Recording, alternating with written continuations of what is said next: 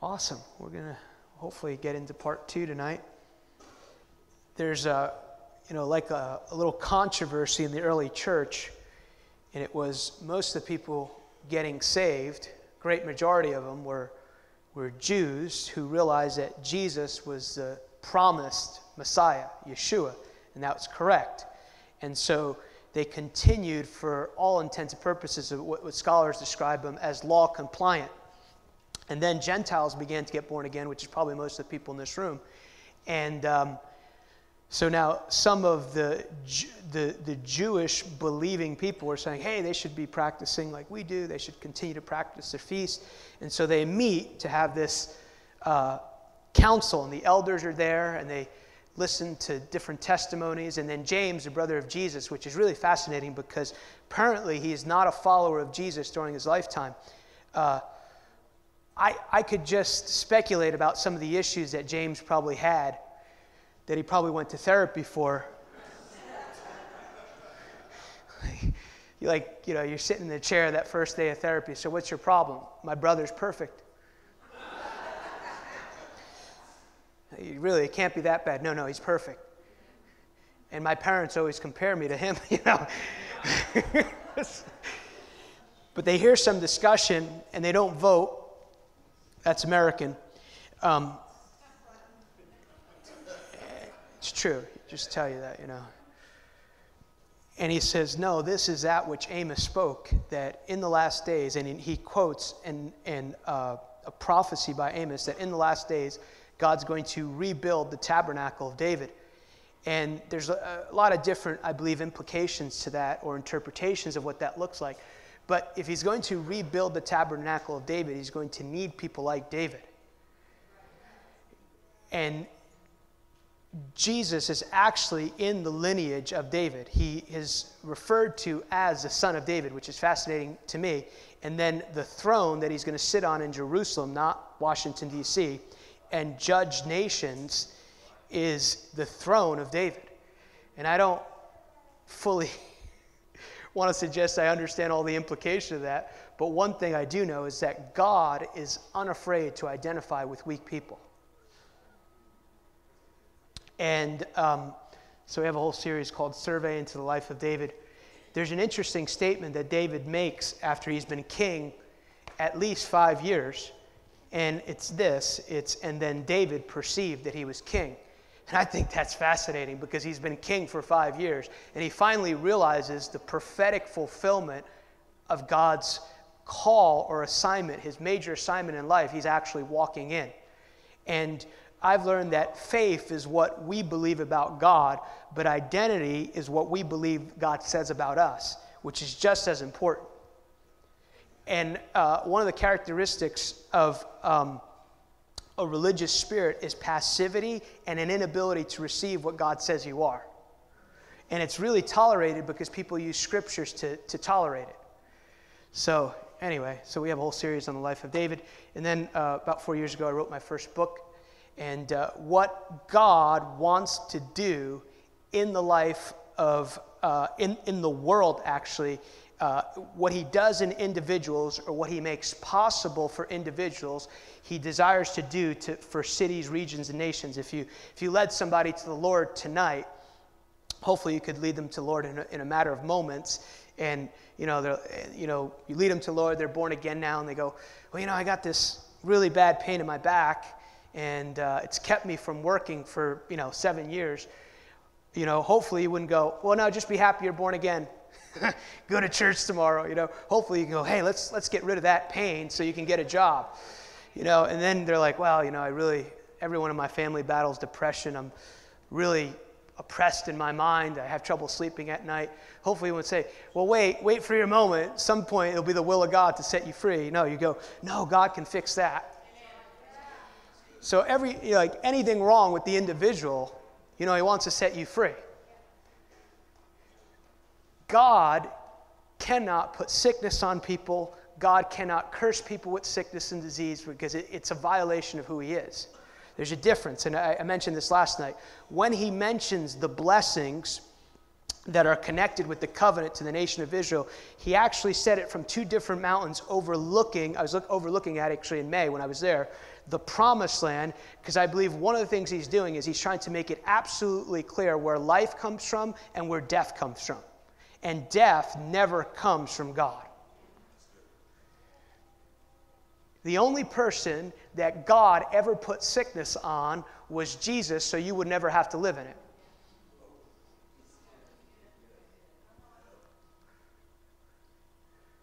So get that one real straight. I know well, in his sovereignty, he just does it for some.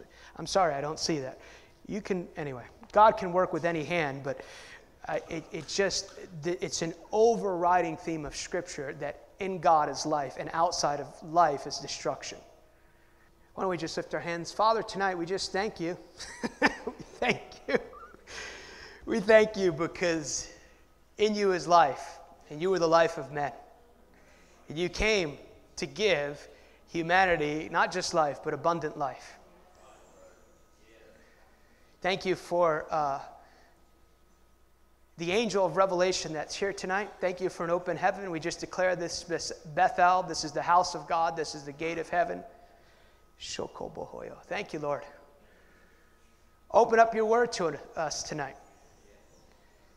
Thank you for what you're doing in this region. We just declare that this is a city set on a hill.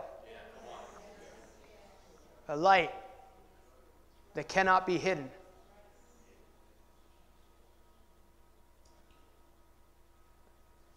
Give people ears to hear and eyes to see. Lord, without you, you and I know I can't do a whole lot, but with you, we can just do everything you've called us to do here tonight. I trust you, Lord, and we ask again for words from heaven. Let miracles take place all across this room. Cause us to see and to apply what you want us to hear tonight. You said your people perish not for a lack of information, but a lack of revelation. So we ask for the spirit of wisdom and revelation, the spirit of knowledge, a spirit of counsel and might, the spirit of knowledge of the fear of the Lord. Unveil Jesus. Unveil the kingdom of God. Teach us your ways. We want to know the operation of your kingdom.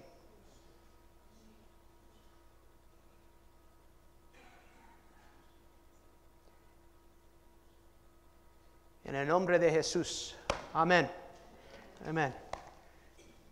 There's a reason I just asked who was here last night, because I felt like the Lord wanted us to go back into, I'll just share, I won't share the whole thing of what I shared last night, just some of the word the Lord shared for me for this season.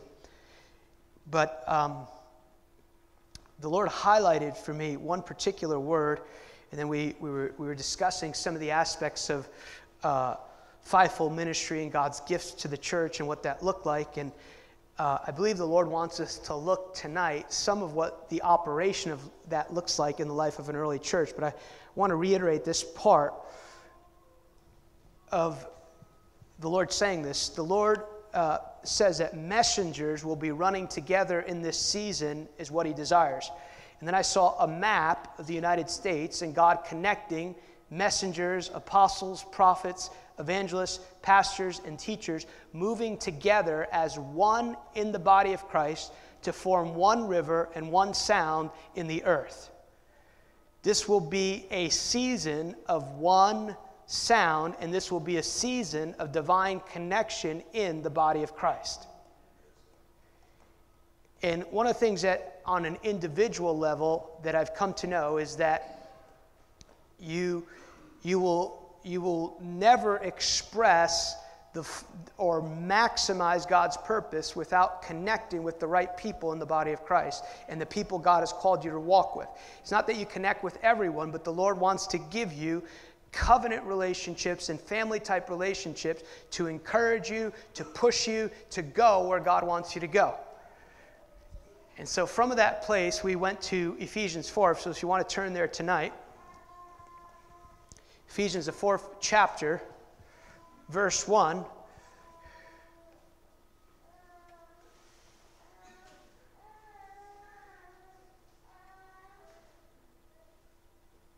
Ephesians 4, verse 1.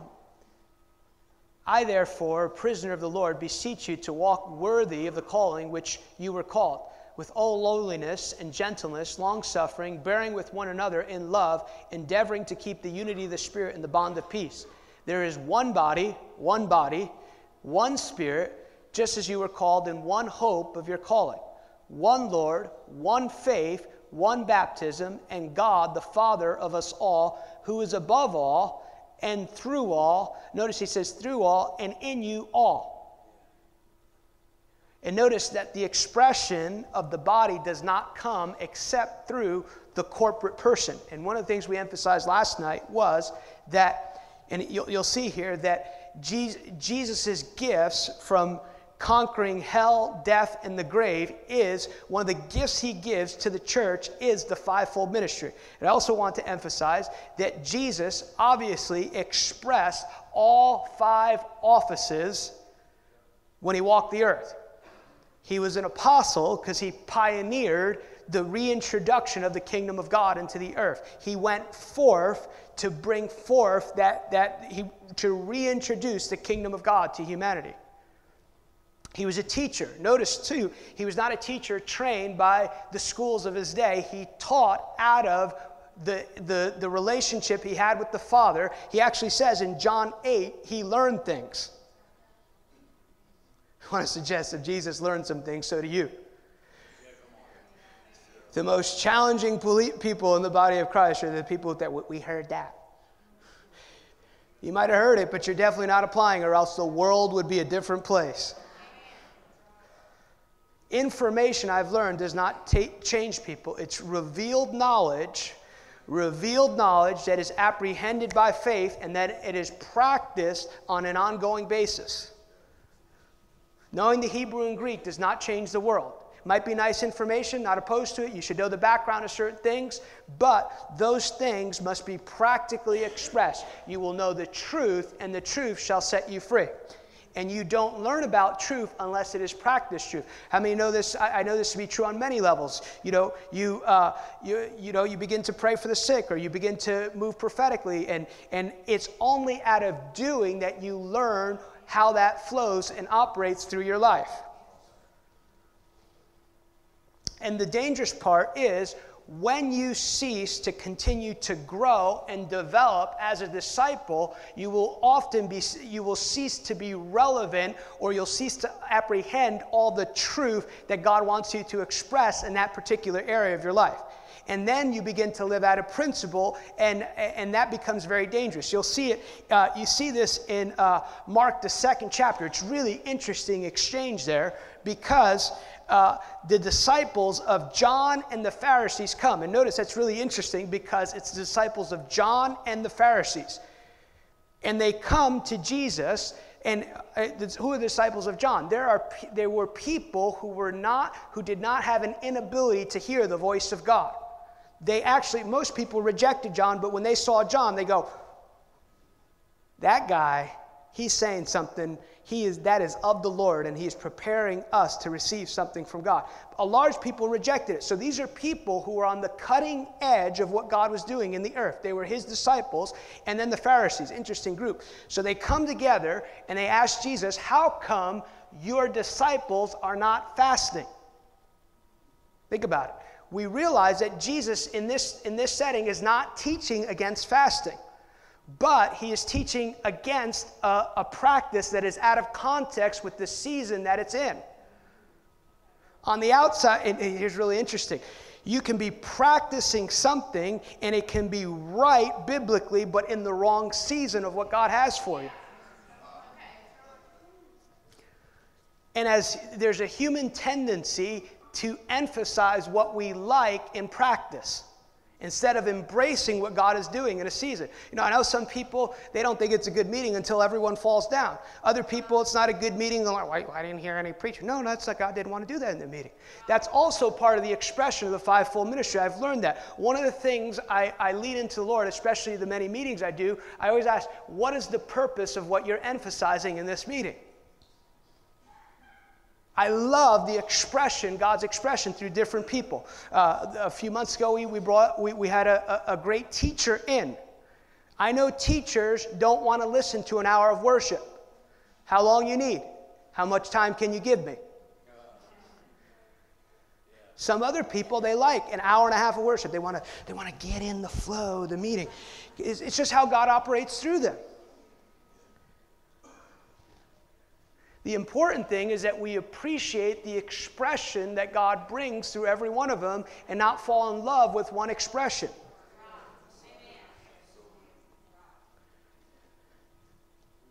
So they ask him this question, how come they're not fasting?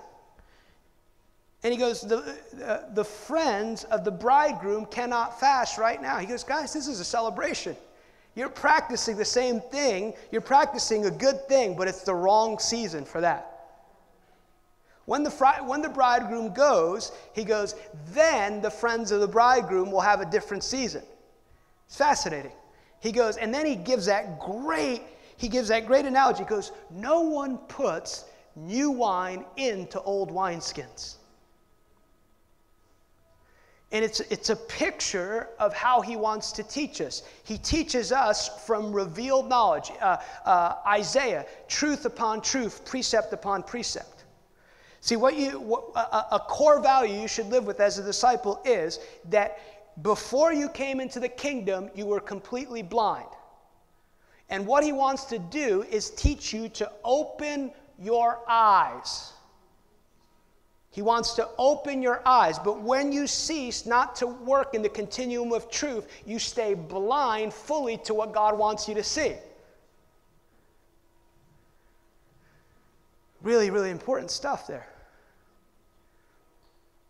He said, no one puts new wine into old wineskins. Notice he doesn't say old wine is irrelevant. He just says the new wineskin can hold the old and the new. So it's precept upon precept upon precept upon precept upon precept.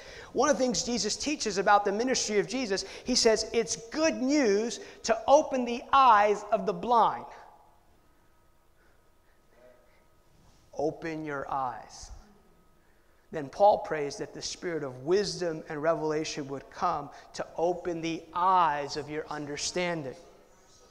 And then he teaches us in Matthew 16, this exchange with Peter. What is the exchange with Peter? He says, who do men say that I am? Some say John the Baptist, some say Elijah.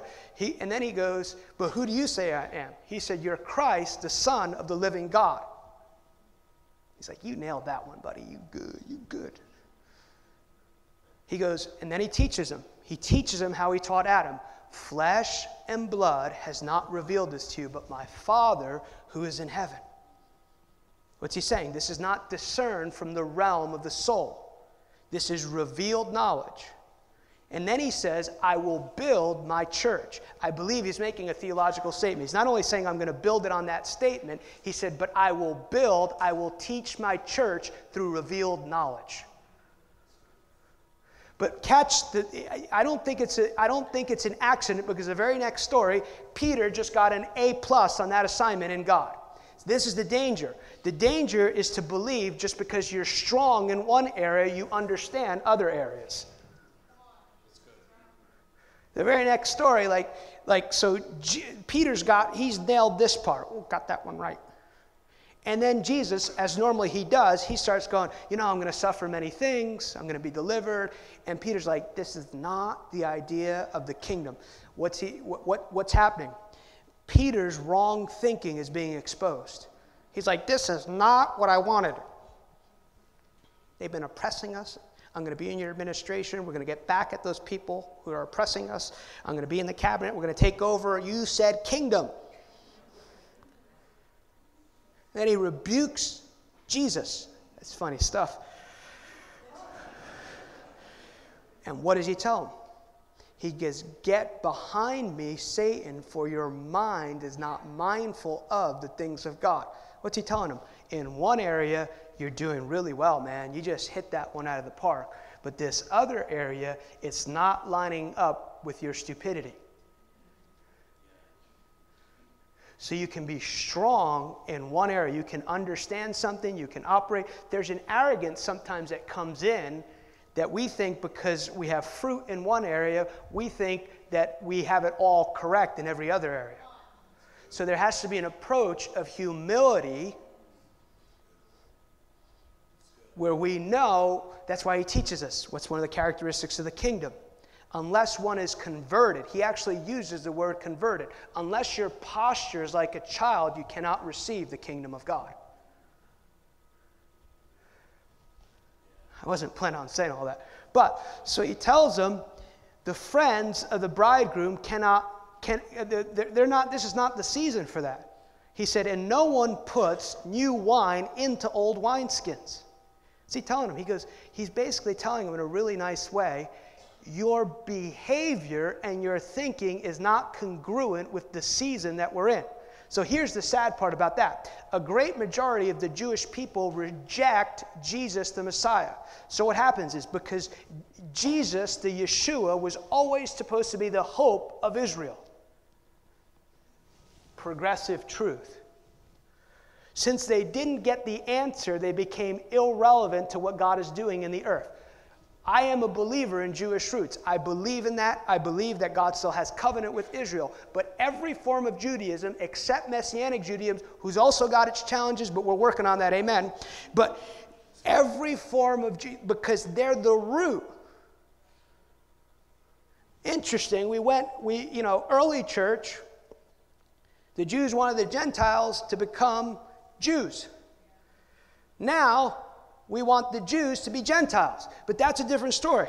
But there's no form of Judaism in the earth except Messianic Judaism that is relevant. Every other form is pagan and aberrant because they didn't progress in truth. That's the danger of not progressing in the things of the Lord.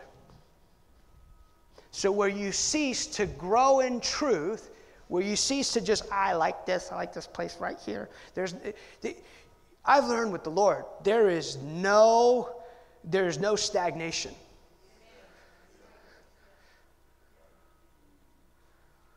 Now you can it's not even a matter of going to heaven. You're going to heaven if Jesus is Lord, but you will cease to grow in that area. Even more scary though, you run the danger of becoming really religious in that area.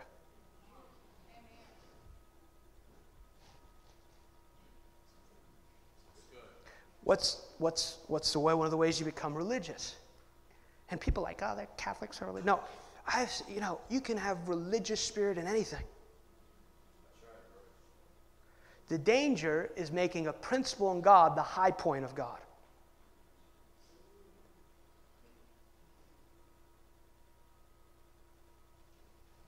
Thank God some of the disciples of John the Baptist got it right. But unless you're growing, you will cease to become relevant in the things of God. And there's a danger, especially when God is moving, especially when God is expressing itself, especially when we're seeing fruit in God. There's a danger in thinking, this is it. And there's always this continuum of truth that God wants to give us. Doesn't obviously, when we talk about revelation, doesn't go beyond the word.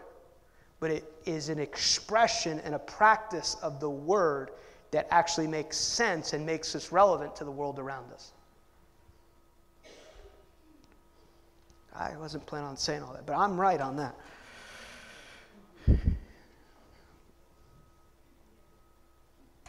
So he teaches us through this revealed knowledge, not information and intellectual apprehension. God is not opposed to your intellect. Please think. Please think about the person you marry. Please do. But your intellect is not sufficient to guide you into what God has for you.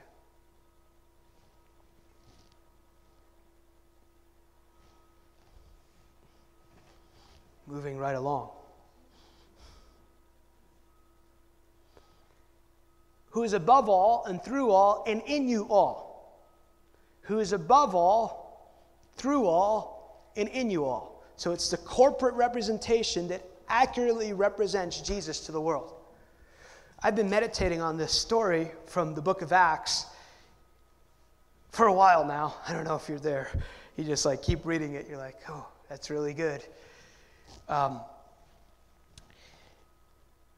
Saul is on his way to persecute believers.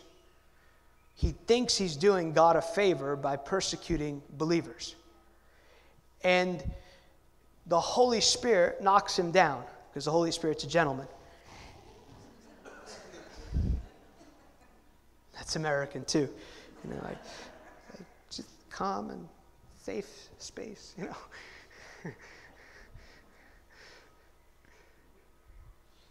I don't want the devil to be safe in our gatherings.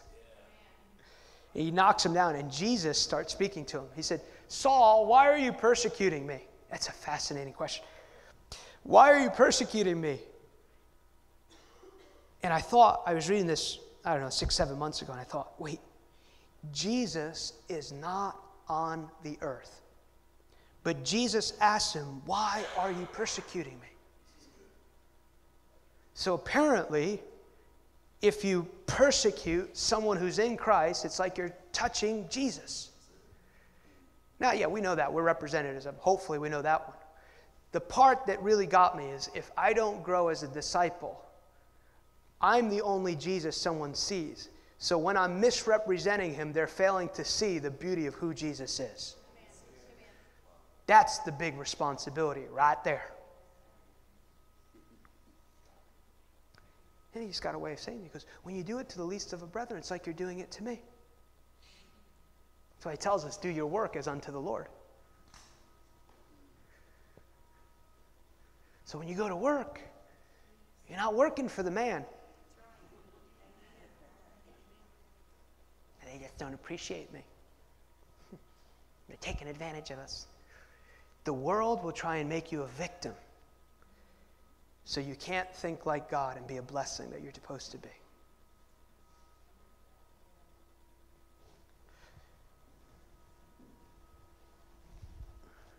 But to each one of us, grace was given according to the measure of Christ's gift. Therefore, he says, when he ascended on high, he led captivity captive. I love that. And he gave gifts unto men.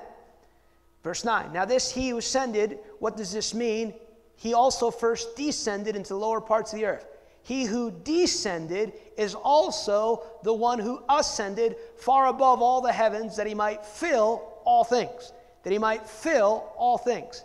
So we said last night, obviously Paul is finding significance in Psalm 68. The picture in Psalm 68 is when David would win victories, he would put the Ark of the Covenant on the mountain and then distribute spoils to his men.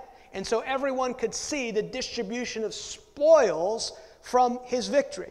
So he's telling us that Jesus' death, going to hell, coming out of hell, resurrecting, and winning victory, part of that victory is he gave these gifts to men. Psalm 68 says that he might fill all things. And he says, when I give you these gifts to teach you to be like me, I'm doing it for the purpose of filling the earth with people, with the knowledge of who I am.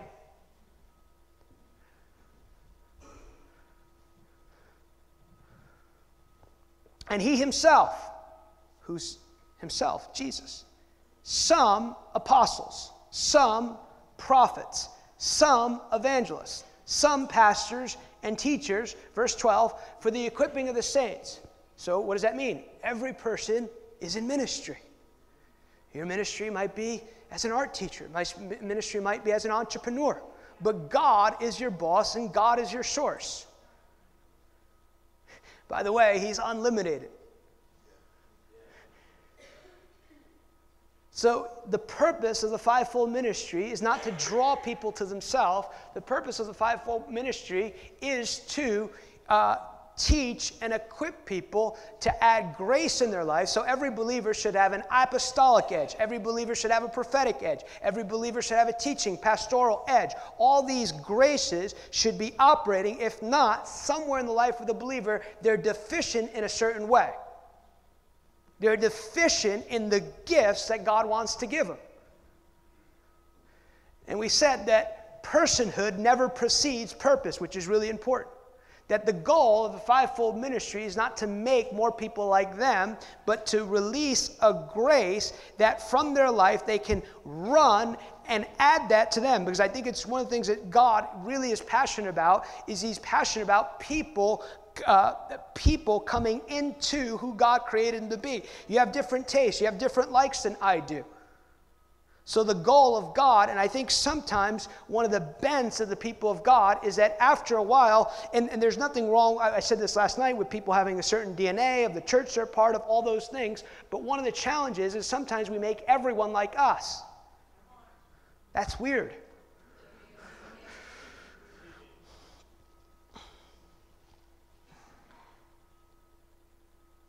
For the equipping, for the work of the ministry, for the edifying of body of Christ, verse 13, really important, till we all come to the unity of faith and the knowledge of the Son of God, to a perfect man, to the measure of the stature of the fullness of Christ. Two things that has not happened is why we still need these gifts in the church.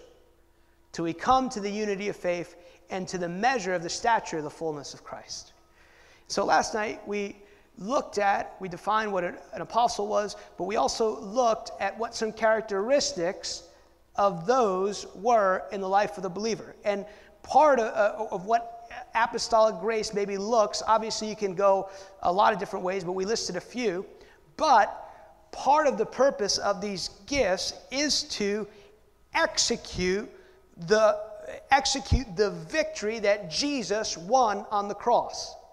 He tells us in Colossians through Paul again, having disarmed principalities, powers, and made a public spectacle of them, triumphing over them in it. So he says he's disarmed principalities and powers. We know by experience that darkness and evil still exist in this world. Because he won the victory, but he has given us the ability to walk out that victory. And one of the ways he does it is through the equipping of the saints for the work of the ministry. So the work is still incomplete. We said one of the characteristics of apostolic people is they have a profound sense of calling and purpose. Jesus said to them, "Peace I give you. As the Father has sent me, also I send you." Second characteristic we said was wisdom to operate in the timing and the seasons of God. And the third we said advances the kingdom of God. And we defined the office of a prophet. We said one of the characteristics of prophetic people is that friends of God. God talks to his friends. Muslims have a deep desire for a God who talks to them. I want to talk to God. You're talking to the wrong God. Not anti-Muslim. I'm anti-stupid. But Muslims have a deep desire to talk to God. Their God does not talk to them. There's no such thing as a personal God in Allah. And so many believers don't talk to God. Second thing is, hears, knows, and honors the voice of God. Prophetic people love the voice of God. They love Scripture. They love the Rhema word. They want to hear what God wants to say. Final one understands their role as a royal priesthood.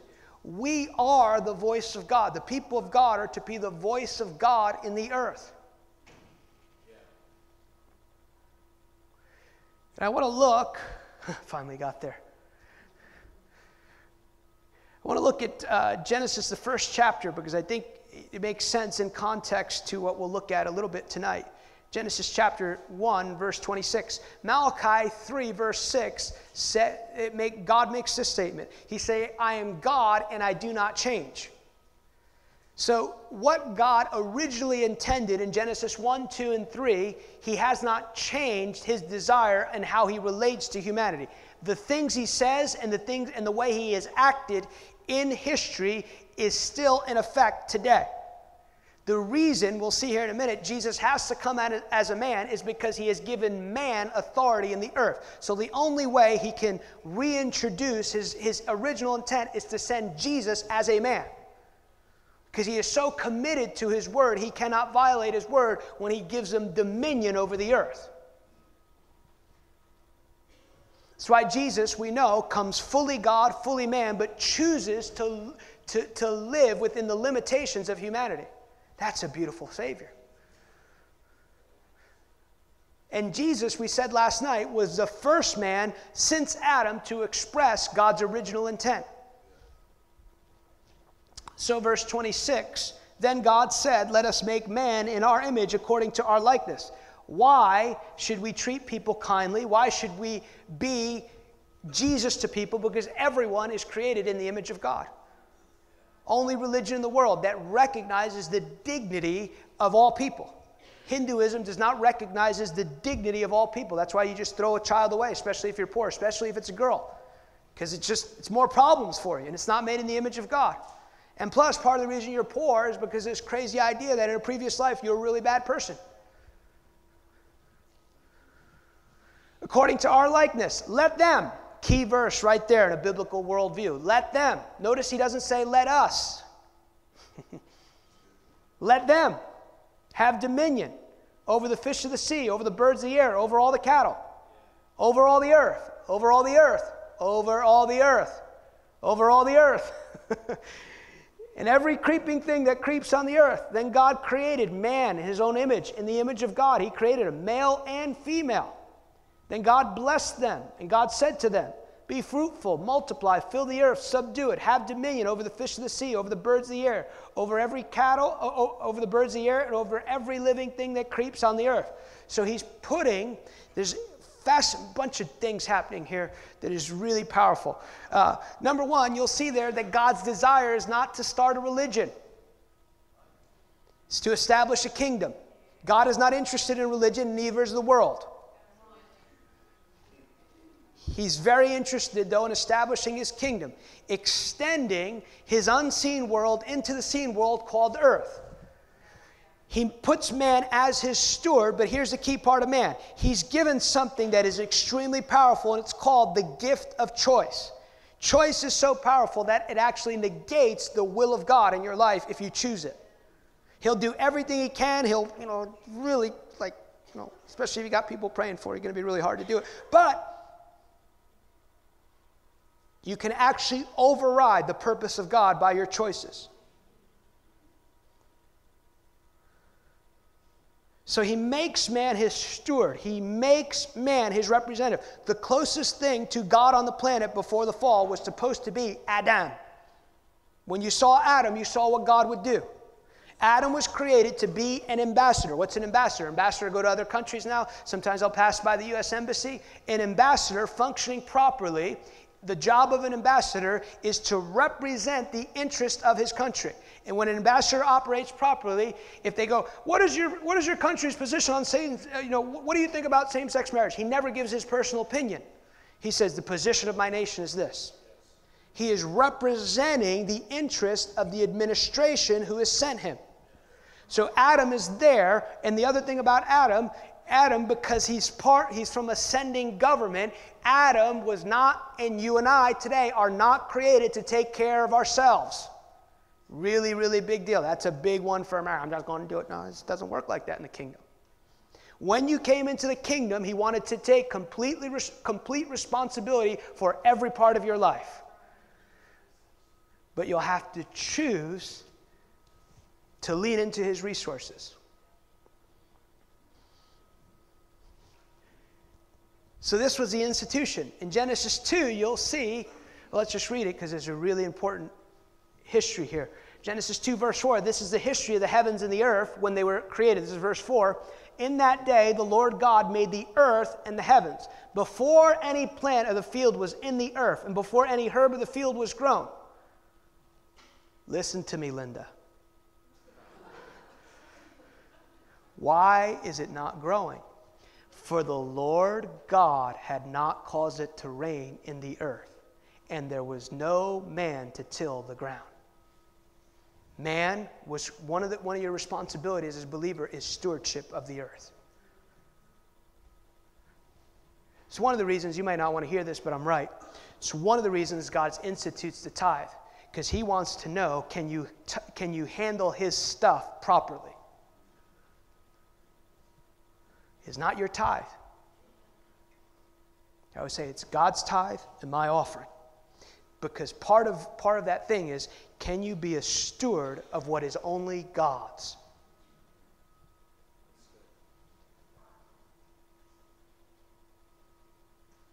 So he puts man as steward of the earth.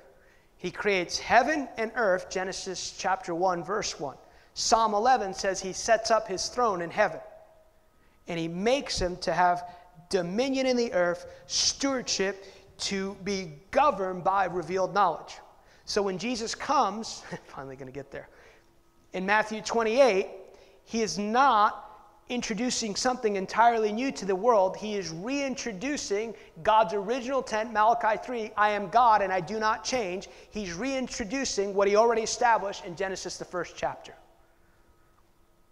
Everything you see in Adam, everything you see in Jesus, God desired from Adam, with one exception. I don't know how God does this, but he's pretty brilliant, like he's beyond genius level. Adam did not need version 2.0. You should say amen to that. What God created was perfect from day one. Didn't need any improvement, didn't need any new download, no upgrades.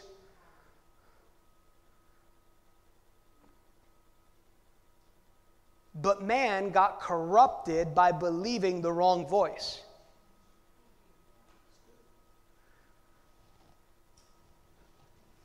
He reintroduces what he desired from the very beginning.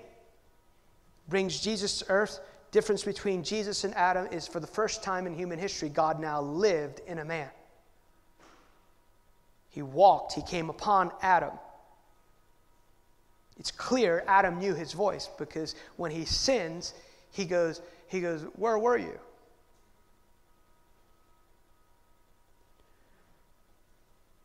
Jesus comes to express what God originally intended for humanity. Jesus came as the perfect seed. Adam came perfect. How was Jesus? Jesus, like Adam, had a free choice. No one took his life from him. That's the beauty of Jesus. I give up my life willing. But then he says this. What does he say? He gives us the posture of what he wanted Adam. He goes, I do only what I see my Father doing in heaven. And he's teaching us about how to think in the kingdom of God. Even though he had a choice, I mean, if there was anyone who could have left the church, it was Jesus. They all had issues, even after 3.5 years of going to the Jesus Christ School of Ministry.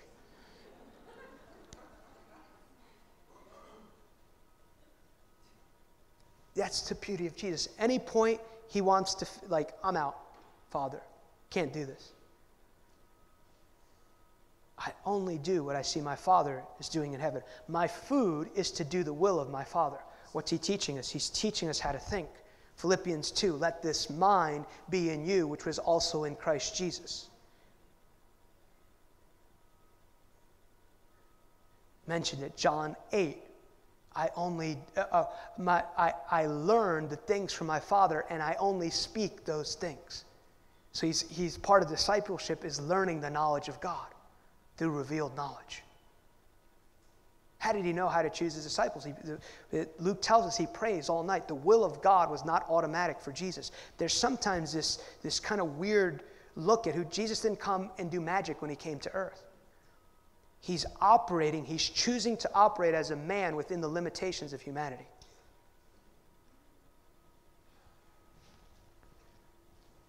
So now this is the reason he's worthy to say this in Matthew 28, verse 16. Then the 11 disciples went into Galilee to a mountain which Jesus has appointed for them. It's very important because part of the purpose of prophetic words is for you to see higher, to give you vision higher. So he's standing on a mountain to give them, it's a physical sign of the perspective he's trying to give them on the word he's giving them. And they worshiped him, but some doubted. I love this part because it teaches us that God doesn't tell you things when you think you're ready. He's totally into telling people who are not doing well in the moment about their future.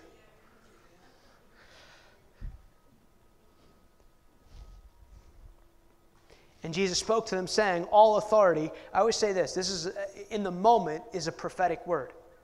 If there was ever a word out of place, it would have been this one.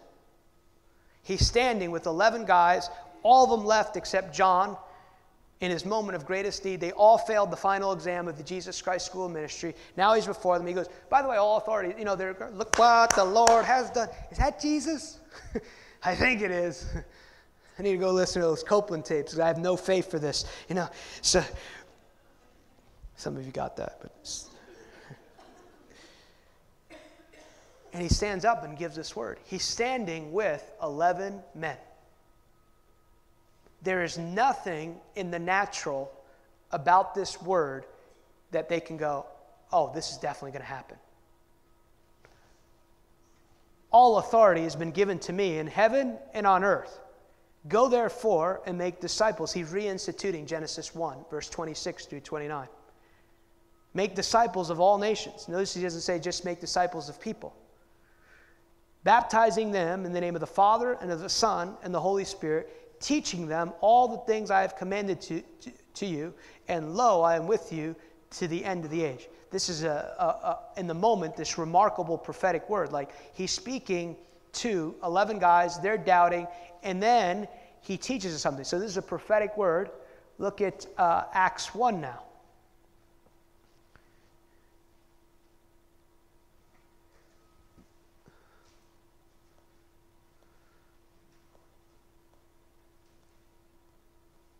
Jesus is still with him. We know, by the way, just a note for you, that Jesus came and taught after he had resurrected from the dead. He teaches. What does he teach? He teaches about the kingdom. And being assembled together with them, he commanded them not to depart from Jerusalem. I always say prophetic words are invitations to draw nearer to God. Which he said, you have not heard from me, for John the Baptist truly baptized with water, but you shall be baptized with the Holy Spirit not many days from now. So what's this an example of? This is an example. They got this word. We're going to go. We're supposed to. Jesus has won the victory. Now we have authority. We can preach the gospel, blah, blah, blah. How do we do that? Years ago, the Lord really helped me with this. I had a vision, would have been, I think, 2006, remarkable. It's about my life. This is some things that I'm going to do. It was like, whoa, that's really impossible. I've learned that's what it's like to walk with God. And, I got this thing written out about our ministry. We're going to do this, strategic planning. And I got this whole vision from the Lord, and I'm like, where do you even start with this thing? And the Lord tells me, he goes, if you'll just stay in fellowship with me, everything you need to know, when you need to know it, I'll let you know. No, it's got to, can I get like a Maxwell tape on how to start this thing? Like, come on. Is there some sort of conference I can go to get this thing rolling? And then I'm having lunch with my pastor one day, and I have my vision, but I want to ask him how I start to do my vision. So we get back to the church, and I have my vision. I go, what do you think about this? And how do you think I should start this? And he goes, he wasn't very impressed. He threw it back at me. He goes, the Lord wants you to know everything you need to know. When you need to know it, you'll know it if you just stay in a posture of fellowship with him. Okay, I'm hearing you. So he tells him, though. And notice, too, that the door to this fulfillment is a place of fellowship and prayer. It's that fellowship, and he's also going to give them an encounter. I mean, we know, especially Pentecost, like we know, baptized, Holy Spirit, tongues, awesome. We know what happens, but he's actually telling them, I'm telling you, you're going to be baptized with the Holy Spirit. They have no idea what that means. Like people like, I just, I know this is the Lord, but I don't understand. I said, welcome to walking with the Lord. It's not that he wants you ignorant. He just says things. I think that's one of the reasons he gives visions and dreams. Because you're like, I got to really lean into you, figure out this one.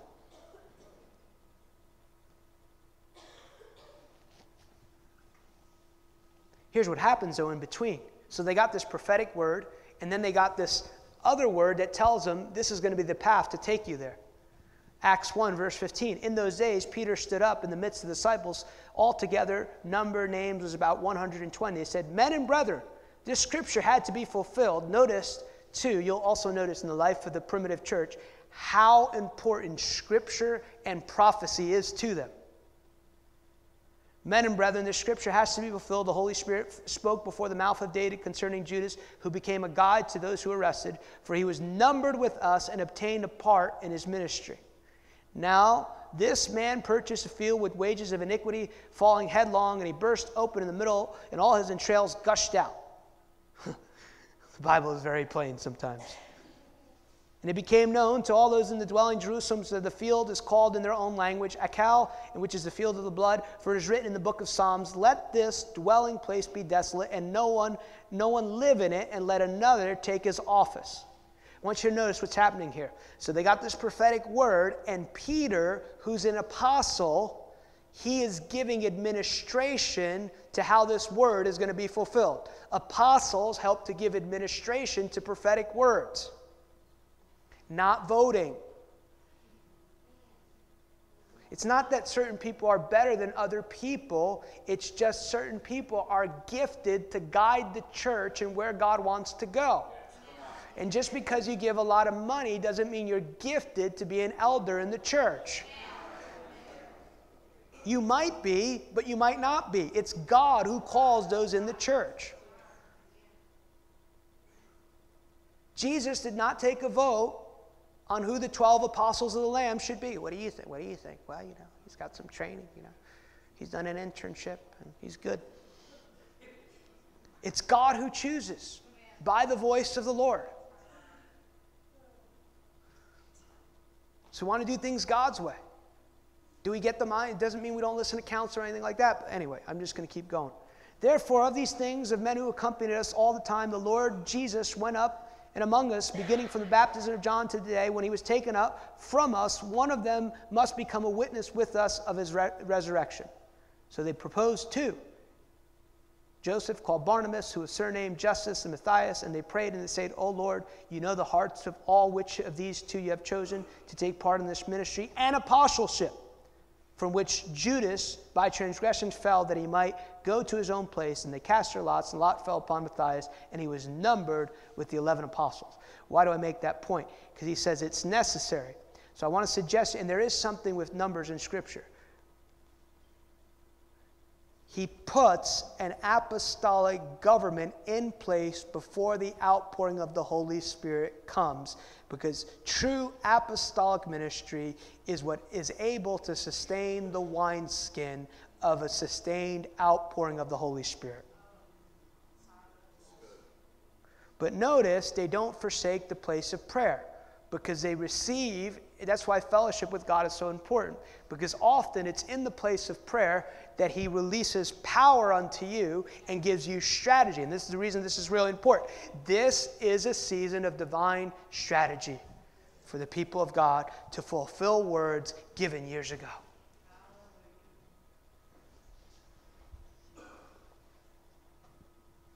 So the Holy Spirit is poured out.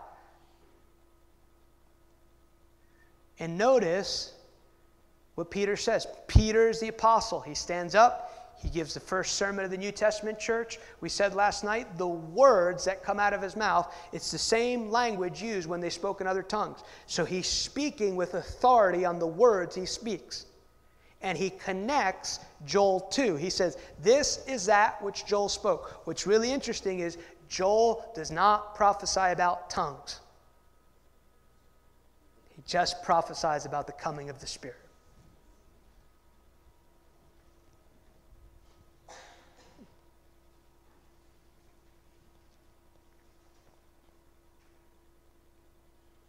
And you'll see a theme in Acts 11, or a constant theme in the life of the early church, where the church is responding to prophecy.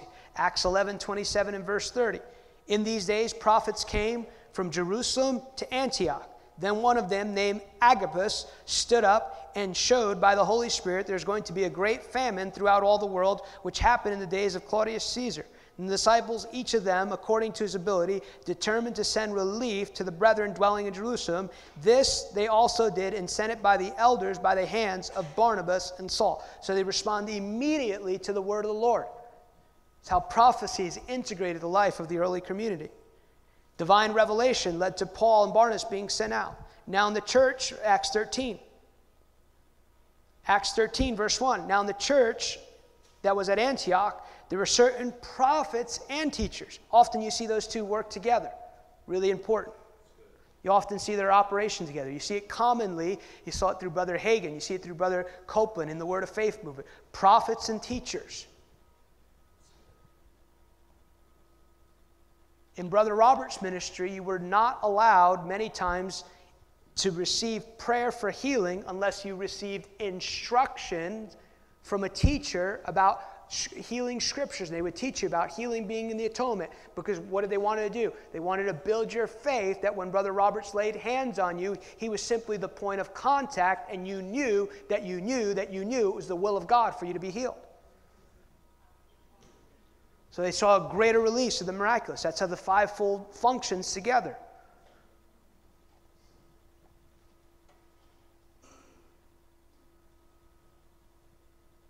Barnabas and Simon, who called Niger, Lucius, and Manaen, who had been brought up with Herod and Tetrarch, and they ministered to the Lord and fasted. We need more people ministering to the Lord. And the Holy Spirit said, I'll leave that alone. Now separate to me Barnabas and Saul for the work which I've called them. Notice too, though, it also forbids. Acts 16, verse 6. Now when they had gone through Phrygia to the region of Galatia, they were forbidden by the Holy Spirit to preach the word in Asia. But Jesus told them to go into all the world. But wait a minute. Which one's true? They're both true. But they're not true in that season for those guys. That's why the enemy fights, teaching people to hear his voice, revealed knowledge. So you'll see the intersection between apostolic and prophetic in the life of the church. Now, here's another characteristic of an apostolic church, and we'll land the plane here, sort of.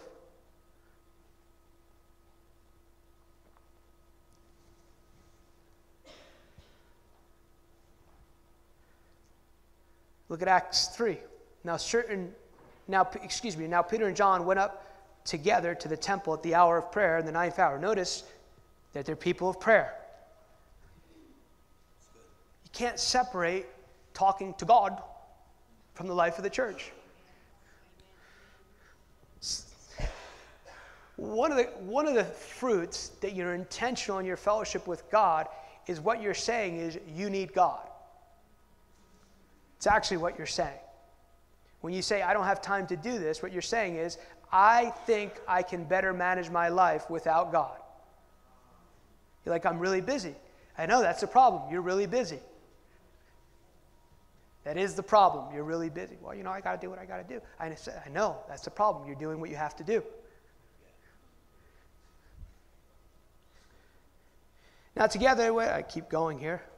Certain lame man from his mother's womb was carried, and they laid daily at the gate of the temple, which is called Beautiful, to ask for alms from those who entered the temple, who, seeing Peter and John about to go into the temple, asked for alms.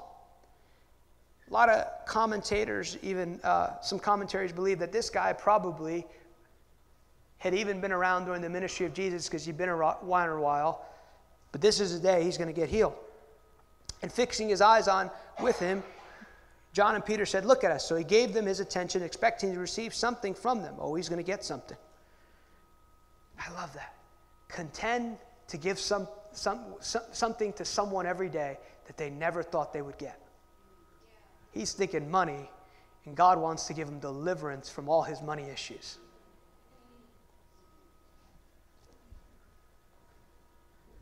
Silver and gold I do not have, but what I do have, I give to you. I love that. In the name of Jesus Christ of Nazareth, rise up and walk. And he took him up by the right bones and lifted him up. Immediately his feet and his ankles and bones received strength. And so leaping up, he stood up and walked and entered with the temple, walking, leaping, and praising God. And all the people who saw him walking and praising God, then they knew it was him who sat begging alms at the Beautiful gate of the temple. And they were filled with wonder and amazement at what happened. So obviously, major healing, everybody knows. But they get in trouble for doing this stuff. Look at Acts 4. So they want him to stop. Acts 4, verse 8. And Peter, filled with the Holy Spirit, said to him, rulers of the people and the elders of Israel, if this day we are judged for a good deed done to this helpless man, by what means he has been well, let it be known to you and to all the people of Israel, by the name of Jesus Christ of Nazareth, whom you crucified. I can tell Peter saying that because he wanted like, hey, by the way, you're the one who killed him.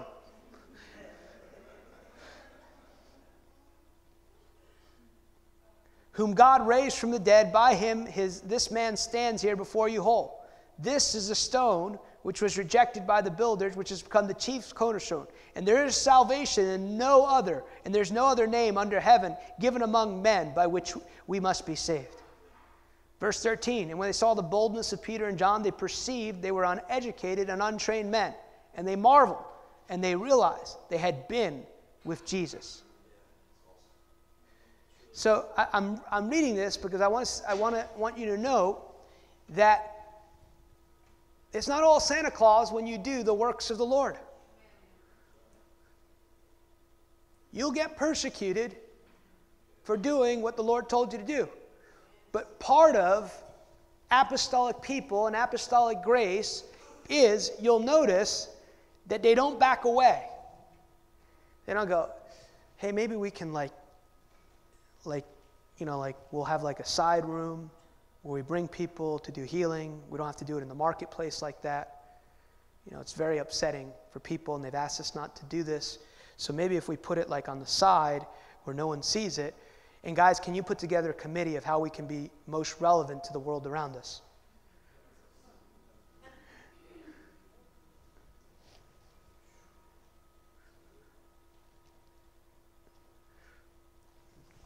What they do, though, is go back to the place of prayer and ask God for more power.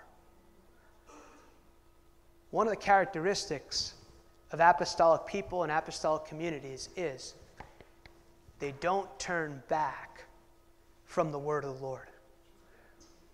No matter how difficult it gets, no matter who shows up, because the goal is not a lot of people. Most true apostles are not looking for the big crowd. They're like, give me 50 who'll listen to what I have to say, and we'll change a city. God's not opposed to crowds. But what's very interesting is Jesus did not change the world through 10,000 people. He ministered to the multitudes, but he discipled 12 and then 72.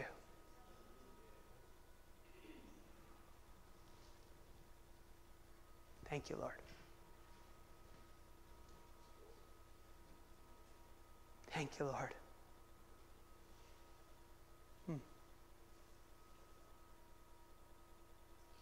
Thank you, Lord.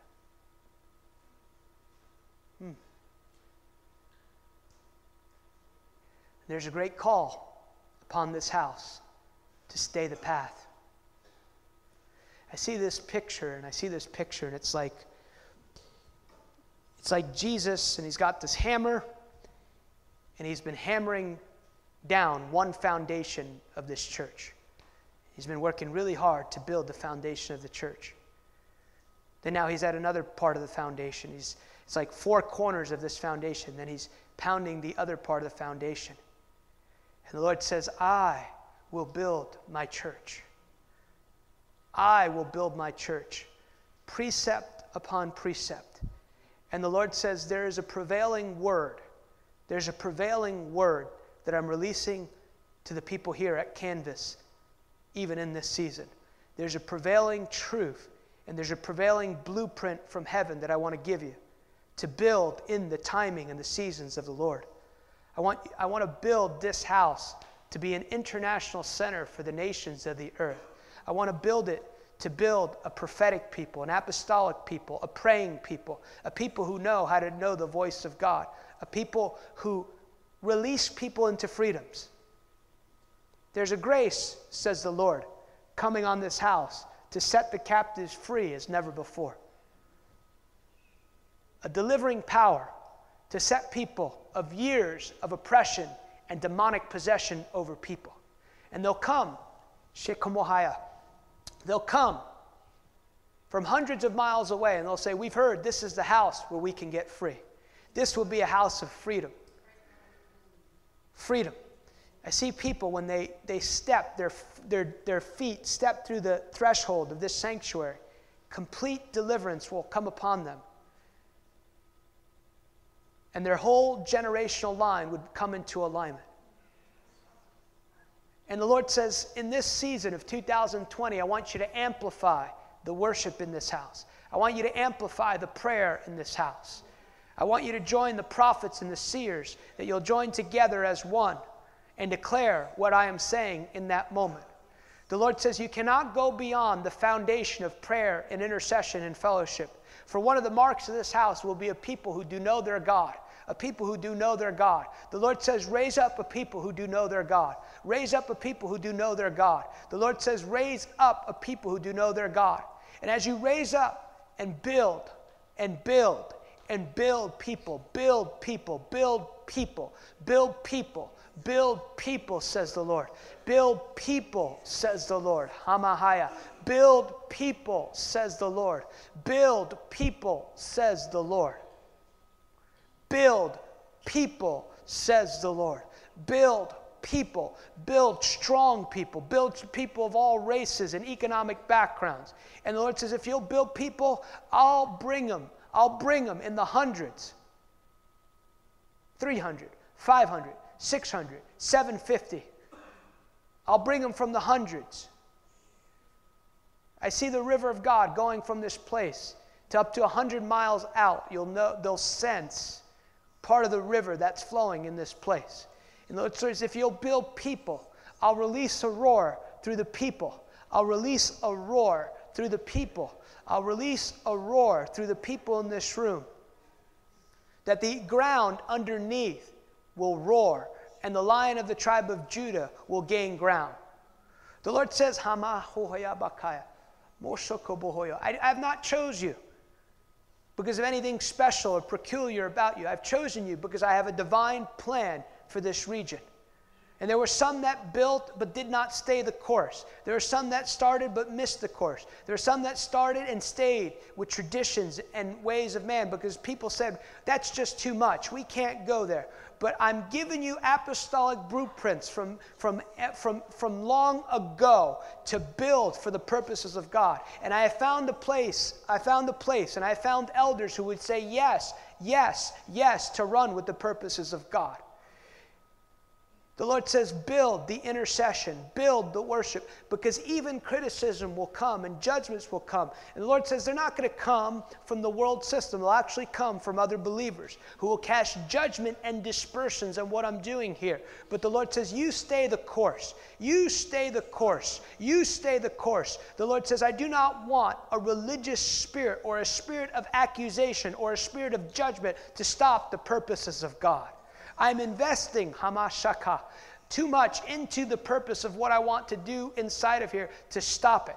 And it'll be like a Holy Spirit train. It's just chugging along now. But when it really builds up speed, it will redefine the environment of everything in it. And the Lord says, if you'll stay the course, I'll give you influence in government. I'll give you influence in the high places in this region, not only in this region, but in this nation to legislate the will and the purposes of the Lord. And I want to make you a sign. I want to make you a sign, says the Lord. I want to make you a sign of what it looks like for one body, one people to come together and be a blessing and advance the kingdom of God. Pastor Rich, the Lord says, I'm going to teach you about the ways of the kingdom of God as never before. I'm going to teach you about the operation of the kingdom. I'm going to teach you what it looks like to express the kingdom, and you will be a kingdom people. This will be a house called kingdom life, life in the kingdom, life of coming together despite different ideas, despite political persuasions, but you'll come together as one body for the purposes of the Lord. And the Lord says, as you build people, I'll draw the musicians, I'll draw the creative types, I'll even draw young millennials to come, because they will say, this is a place we know that we found God. A harvest, believe me for the harvest. Don't just believe me, but I want to give you strategic ideas, strategic understanding of how to go get the harvest, creative ideas, outreaches. I don't know, I see like this food truck just out there and just ministering to people, coffee and different things, just creative ideas. And the Lord says, go to the least among them. Go to the least among them. Go to the least among them. Go to where they are. Minister to where they are. There's a grace being released in this community of people to go, to go, to go, to go, to go.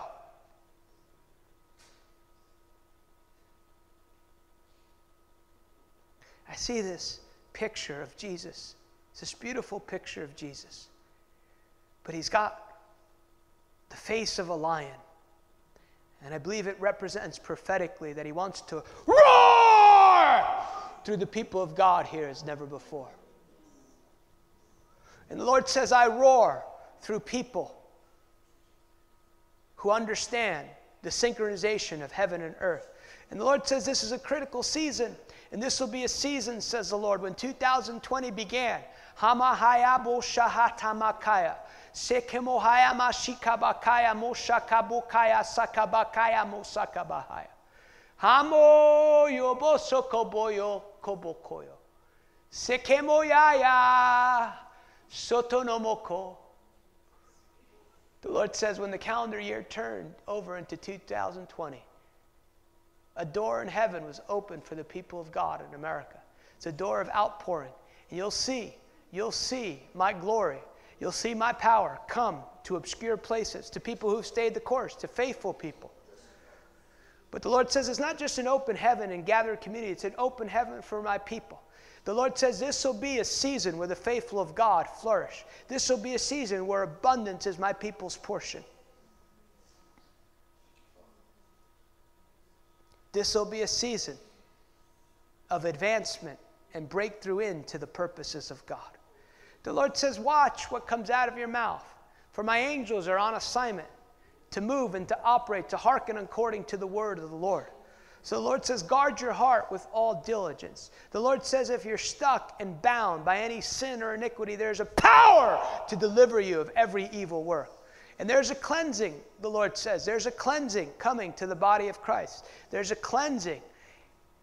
There's a cleansing power. Did I not say I would baptize my people with the Holy Spirit and fire? There's a fire of cleansing coming. And there's messengers coming from my pulpits. The Lord says, I'm no longer going to tolerate humanism and the ways of man to be spoken.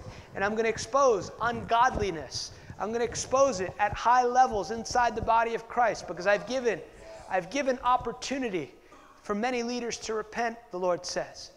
But the Lord says, I desire true messengers with the fear of the Lord, and whose eyes are focused on the beauty of the Lord. And there's divine alignment coming from pulpits. And there's going to be judgment released from pulpits, says the Lord. Godly judgment and precepts. That when these prophets, men and women, speak, it will actually release judgment so that people would be saved, so that cleansing would come. The Lord says the fear of the Lord is coming back to the church in America as never before. Godly fear, healthy fear for the beauty of my name. But the Lord says, I'm giving grace in this season for my people to position themselves to receive and to enter into that season. The Lord says, my desire has been to unlock heaven even for many, many years. But the Lord says, my people have not been positioned correctly. And much destruction would have come. But the Lord says, this is a season where I'm releasing godly, righteous judgments from the pulpits in America, so that America would become the sleeping giant would awake and awaken the corporate man. That is my desire for this season, the awakening of the corporate man, so that people would come under the influence of my Son as never before, that people would be accurate representations of my Son, that there would not be a subculture of Christianity in this nation, but there would actually be authentic kingdom demonstration of who I am. For when people see me, they see the desire of the nations. Sikamokaya. The Lord says the harvest is linked to my people accurately representing me.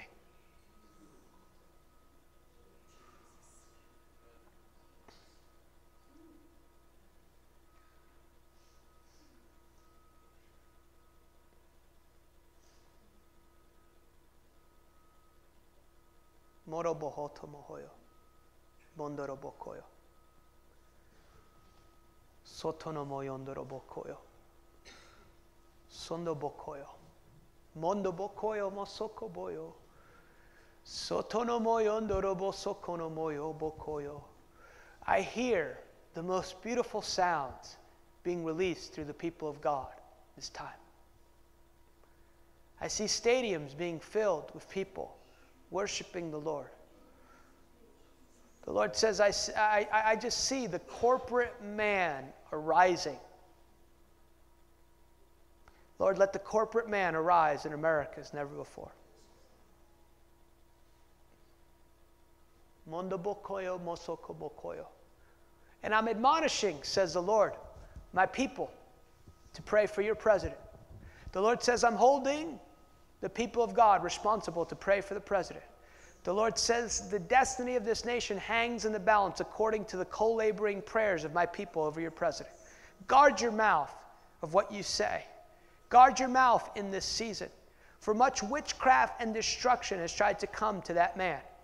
And the Lord says, I'm holding my people responsible to be watchmen, to steward the purposes of God, to be established through what I desired through his presidency.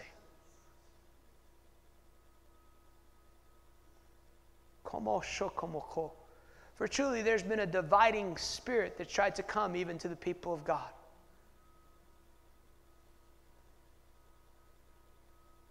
And the Lord said, the Lord says, release judgments you have in your heart towards other believers and unify around the purposes that I'm establishing in this nation and through this president.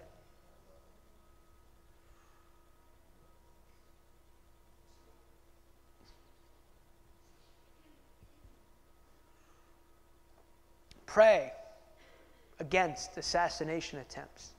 Shokomokoyo. Pray against lying spirits that would give advice and wisdom. Pray for wisdom for him. Pray for the salvation of his wife and his children. Shemokaya masika mahaya. Shokomoyo mo shokomoyo bokoyo mo shokoboyo. Mandabahaya masikabaya.